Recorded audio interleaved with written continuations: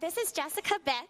She is an assistant in our curatorial department, and she earned her BA in art history at the University of Chicago, where she wrote her undergraduate thesis on Andy Warhol's use of the photo booth and his celebrity portraits of the 1960s.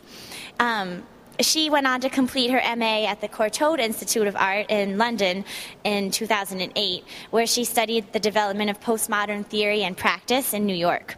Her dissertation topic, Ligon Revisits Warhol in Painting, the Archive, and Video, explored the thematic relationships between Glenn Ligon and Andy Warhol, with a close reading of Ligon's text paintings, film, and archival photo album works. We're excited to have her talk today about Marilyn Monroe's Lips, which is installed here with several other pop art works from the 1960s. And they're all artists who are working at the same time as Blinky Palermo, whose retrospective just opened on the second floor. And I'll turn it over to her. Hello? Okay. Okay, so as some of you may or may not know, I'll just start out with a little background on Warhol because I find him to be fascinating. But born and raised in Pittsburgh, Pennsylvania, around 1928, he sort of lies about his biography. So we're not necessarily sure when he was born exactly. But grew up in Pittsburgh, went to Carnegie Tech, which is now Carnegie Mellon, graduated with an MFA in Fine Arts and Graphic Design, and went off to New York to become something big and started out in illustration. Worked notably for Glamour magazine at a time specifically in New York when illustrators were sort of going out of fashion and photography was becoming much more vogue, especially in advertising.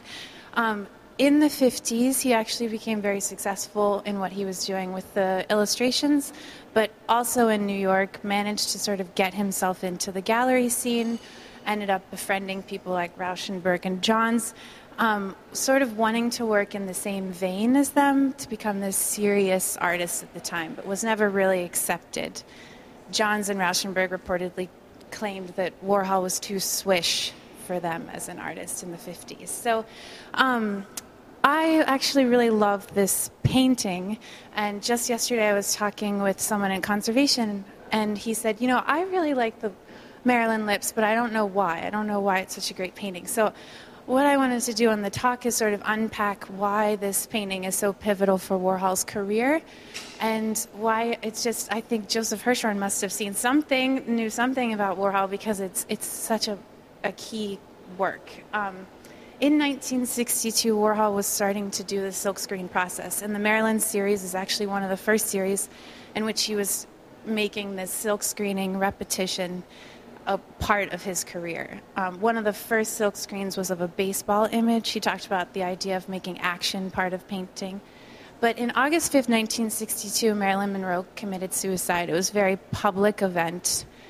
Images were all over. It was also a very dark moment, I think. And Warhol immediately afterwards said, I want to do a picture of her beautiful face. I want to do screens of Marilyn's beautiful face. So 1962, this image is also part of that series in September when he started doing images of Marilyn Monroe's face. And I brought an image, the way in which Warhol creates the screen print. I'll show you, yeah.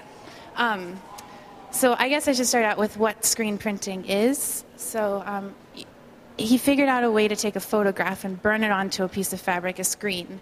So that piece of fabric has little tiny holes in it. So you ink the fabric, you pull a squeegee over the fabric, and the ink comes through the image. So you get a photograph that ends up on canvas. So Warhol used a celebrity headshot from Niagara, a 1953 film of Marilyn. And I think it's interesting, the picture that he did use of Marilyn is particularly impersonal and sort of rigid, and there's a certain amount of distance. He had a huge amount of photographs of Marilyn. There was a moment of a little bit of identification, I think, going on with her in terms of celebrity. But he uses this one, which I think is, you can pass it around if you want, important to talk about the amount of distance he's setting up. So the lips he cuts out from this Niagara portrait of Marilyn. He also does a number of images of her head. The first one, that's the dollar bills. We'll do this. The first one. the most famous one is the gold Marilyn, which is the sort of iconic image, almost like a saint you would see in like earlier painting, the gold on the gold leaf on the back. But then he did other portraits like this, and you can see he's very interested in showing the screen printing. He's not covering it up because he paints the ground first. And then there's this one here, which is much like the one we have here with the lips. So I just wanted to get an idea of the way in which he's doing her portrait. But then to look back at the lips, so we have a diptych painting. Warhol was working in diptychs. He quotes and says, well, I did diptychs because they sell more. They're more expensive that way. The more canvas I have, the more money I can get. But when you actually look at this portrait in relation to his investment in film and Marilyn Monroe's life on film, you have this silver screen image of Marilyn in the silver screen, and then you have her life in color. So you have the painted background, and if you look up really closely, there is pencils still shown of the grid that he used to line up the screen.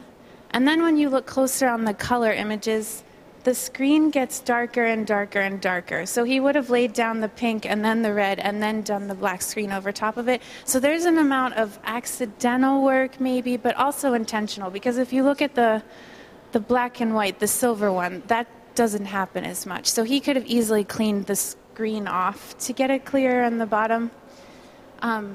So to think about Marilyn Monroe in August 5th, 1962, the public suicide, to think about Warhol then doing an image of her in this sort of split screen, I think is very interesting in the ideas of celebrity and the sort of split persona that one has to create in order to survive a certain amount of celebrity, the machine of celebrity. Unfortunately for Marilyn, her story is tragic.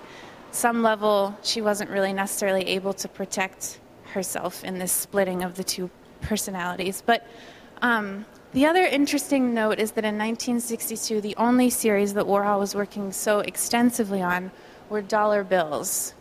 So in some light, I look at this Marilyn painting and I see a certain amount of sexual currency almost in this idea of working with products that he was working with, Campbell's Soup and Coca-Cola and those things, but then the dollar bill and the idea that Marilyn could sell a certain amount of sexual energy on film. She was sort of set up to be a sex goddess in the 50s. And the way that Warhol does her lips here, he even says in the philosophy of Andy Warhol, is that Marilyn's lips weren't kissable, but they were photographable. So I think there's a moment here where he's not showing us the bubbly, beautiful, fluffy Marilyn, but it's much darker. And when you look closely at her teeth, it's a very toothy smile. It's also a clenched smile. So when you see that Niagara image of her, it's this almost like a mask, and then behind it you get a sense of tension, specifically in the mouth. The image below on this one, I think I passed around, but you see like an open mouth. She's much more inviting. She's almost selling something. Other images of Marilyn that other artists have done. Richard Hamilton did a series in 1965, My Marilyn, which is an interesting work. De Kooning also did a Marilyn work. Richard Hamilton, also British pop artist, was working in ideas of product placement and sexuality, automobiles being sold in the same way that feminine women's bodies, those sorts of things. So they were glossy. This work is not glossy in any way. So, and I think also in terms of Warhol's career, 1964, he proclaimed he was going to abandon painting and become a filmmaker. So I think this is sort of that beginning investment in his use of film later on, space in film. He did a lot of work with split screen. One of his first major films, Chelsea Girls, a very long, like 3 or 4 hour film that was filmed in Chelsea Hotel, is actually a split screen. There are 2 projectors that are shown. One action goes on and turns silent, and you're supposed to watch the action of the other film. So some of what this painting does, and that's why it's so important, is it brings out Warhol's investment in photography. It brings out the sort of darker side of death, a theme that he used at this period. Immediately following the Marilyn series, he also did Elizabeth Taylor, but he did her image at a time when on Cleopatra she came down with an illness that was sort of life-threatening. In the papers, it was like, Liz might die, something like that. So then Jackie followed, and those pictures were taken at the time of the funeral, the Kennedy funeral. So there is this series, and then even after this, there is literally the Death and Disaster series that he did. So there's that element, then there's the split persona that even Warhol essentially created for himself, and then just the spatial relationships that he develops in film later on. So that was mostly my talk, just bringing out the ways to look closer, because at first, you step away, you think, oh, it's so attractive and poppy, and that fuchsia is kind of interesting, but then when you get up close, it's much darker, especially with the black. It almost fades out to black at the end there, so that's an interesting, the finale or something fading to black. So that was my talk mainly. If anyone has any questions I just wanted to leave one final note. I was just watching a 60 Minutes interview with Lady Gaga, who I feel like is this new sort of pop icon, contemporary pop icon, and she had some actually really well-informed things to say about celebrity persona and how we deal with that. And she kept talking about our obsession with the decay of celebrity. And I think this is a really good example of Warhol picking up on that as well, this obsession with wanting to see the celebrity fail in some way. And we have all these reality television shows, housewives of Orange County, who now have lost their homes to the economic downturn in real estate, and we sort of get off on wanting to see them fail or get bad plastic surgery or whatever it is, like, will Lady Gaga's new album succeed? But so there's a much darker side to Warhol's work. Pop isn't necessarily as superficial and one-dimensional as it appears. So that was my talk. If anyone has any questions, I welcome them.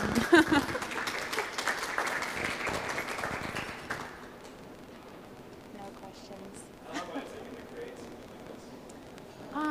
I guess that depends, because the other thing I left out is that at this period in '62, he's forming the Factory in New York, which was a space where he was doing this silk screening process with a number of assistants. So he sort of exploited that whole idea of having a production line of his canvases. But at the same time, Warhol, even though he sort of hands off responsibility to these assistants, even in interviews, he was very much in control and spending a lot of time with them. So I imagine, the screening process to burn the image on the screen would take a certain amount of time, and then deciding the grid, the placement of the grid. And then the screens were probably large, so it would probably take two people to put it on the floor and pull your squeegee.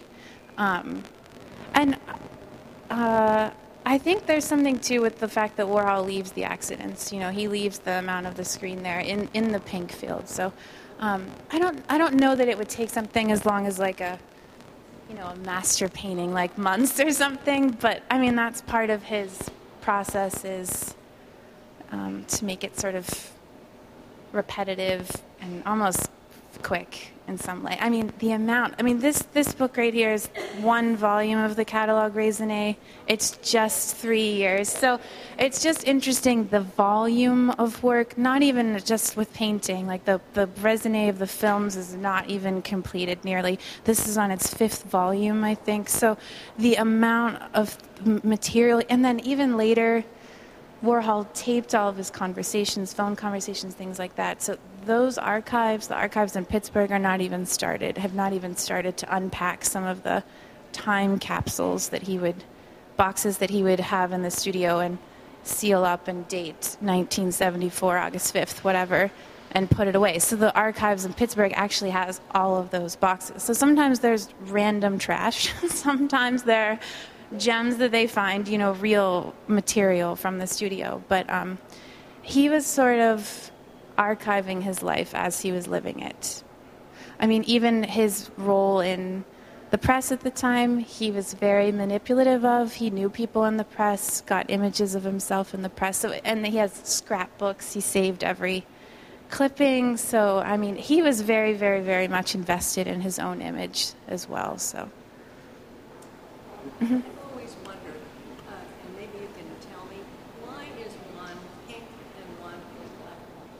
Well, what I think when I see this is a film reference the black and white as being the silver screen, because it's not necessarily white, it's silver. So Marilyn Monroe, we know her most famously from her life on the silver screen. The first films were black and white, and then later you get into color. It's almost like this reference to her split persona, Marilyn in print in life, Marilyn on film. So I think that would be my reading. That would be my reading. I don't know why he would pick pink, but I mean maybe because it's sort of just attractive a little bit. Yeah, a little pop. Yeah. Yeah, I don't know. But that's it. If anyone has any questions, feel free. But otherwise, enjoy. Thank you.